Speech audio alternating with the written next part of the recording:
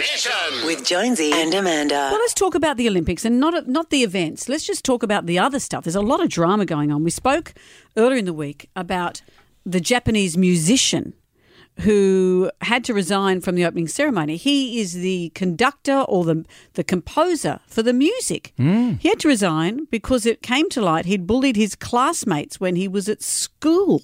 You know, why is it He's now 52. Why is it coming to light now? Well, because going on, he's famous. Hang on a minute, I remember him. But can't they wait? Well, not only that, this happened yesterday. The director of the opening and closing ceremony was sacked yesterday. The Why? opening ceremony is tonight. Yeah, well, why? He was sacked because they discovered that in 1998 he made some anti-Semitic comments. Were they bad? Well, they're bad. They're bad? But look, I'd say sack him in 2 weeks. They were bad. Sack him in 2 weeks. Do Japanese do side speak? Because in Australia we would Sack him in 2 Look, he's weeks. mucked up, Royal, but sack him in 2 weeks. Well, what they've said is that look, it came to light during a past performance. He used language that mocked a tragic part of history. As soon as possible, we decided we had to address the issue. So they've had to review the entire Olympics program for the opening and closing ceremony.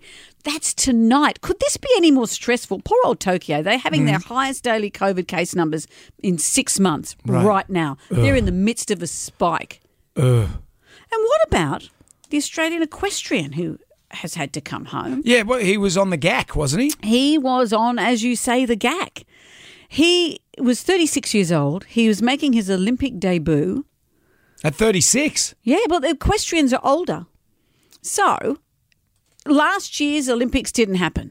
So he's trained for this year to be at his peak fitness, makes it to Tokyo, and then tests positive for cocaine. Is that performance enhancing if you're controlling a horse? I suppose, yeah. Well, it keeps you awake. A Lone Ranger. Exactly. Well, it That's keeps why you he wore awake. the mask. But does it sharpen your responses so that you can direct the horse better? I've heard it makes you, more sort of razor focused and aware and alert. But then if you take it regularly, how heart palpitations, paranoia, all that stuff, erectile dysfunction, all those things. Really? Apparently. Well, you won't need that in the Olympic Village in a cardboard bed. No.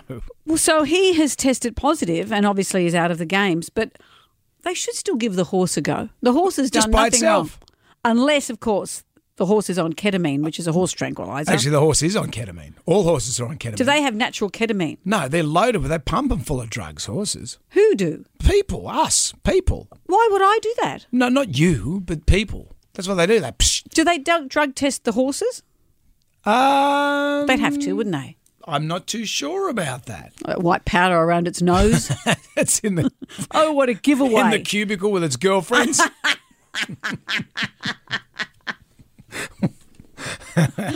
Well, lucky it's having erectile dysfunction. No one wants to see that.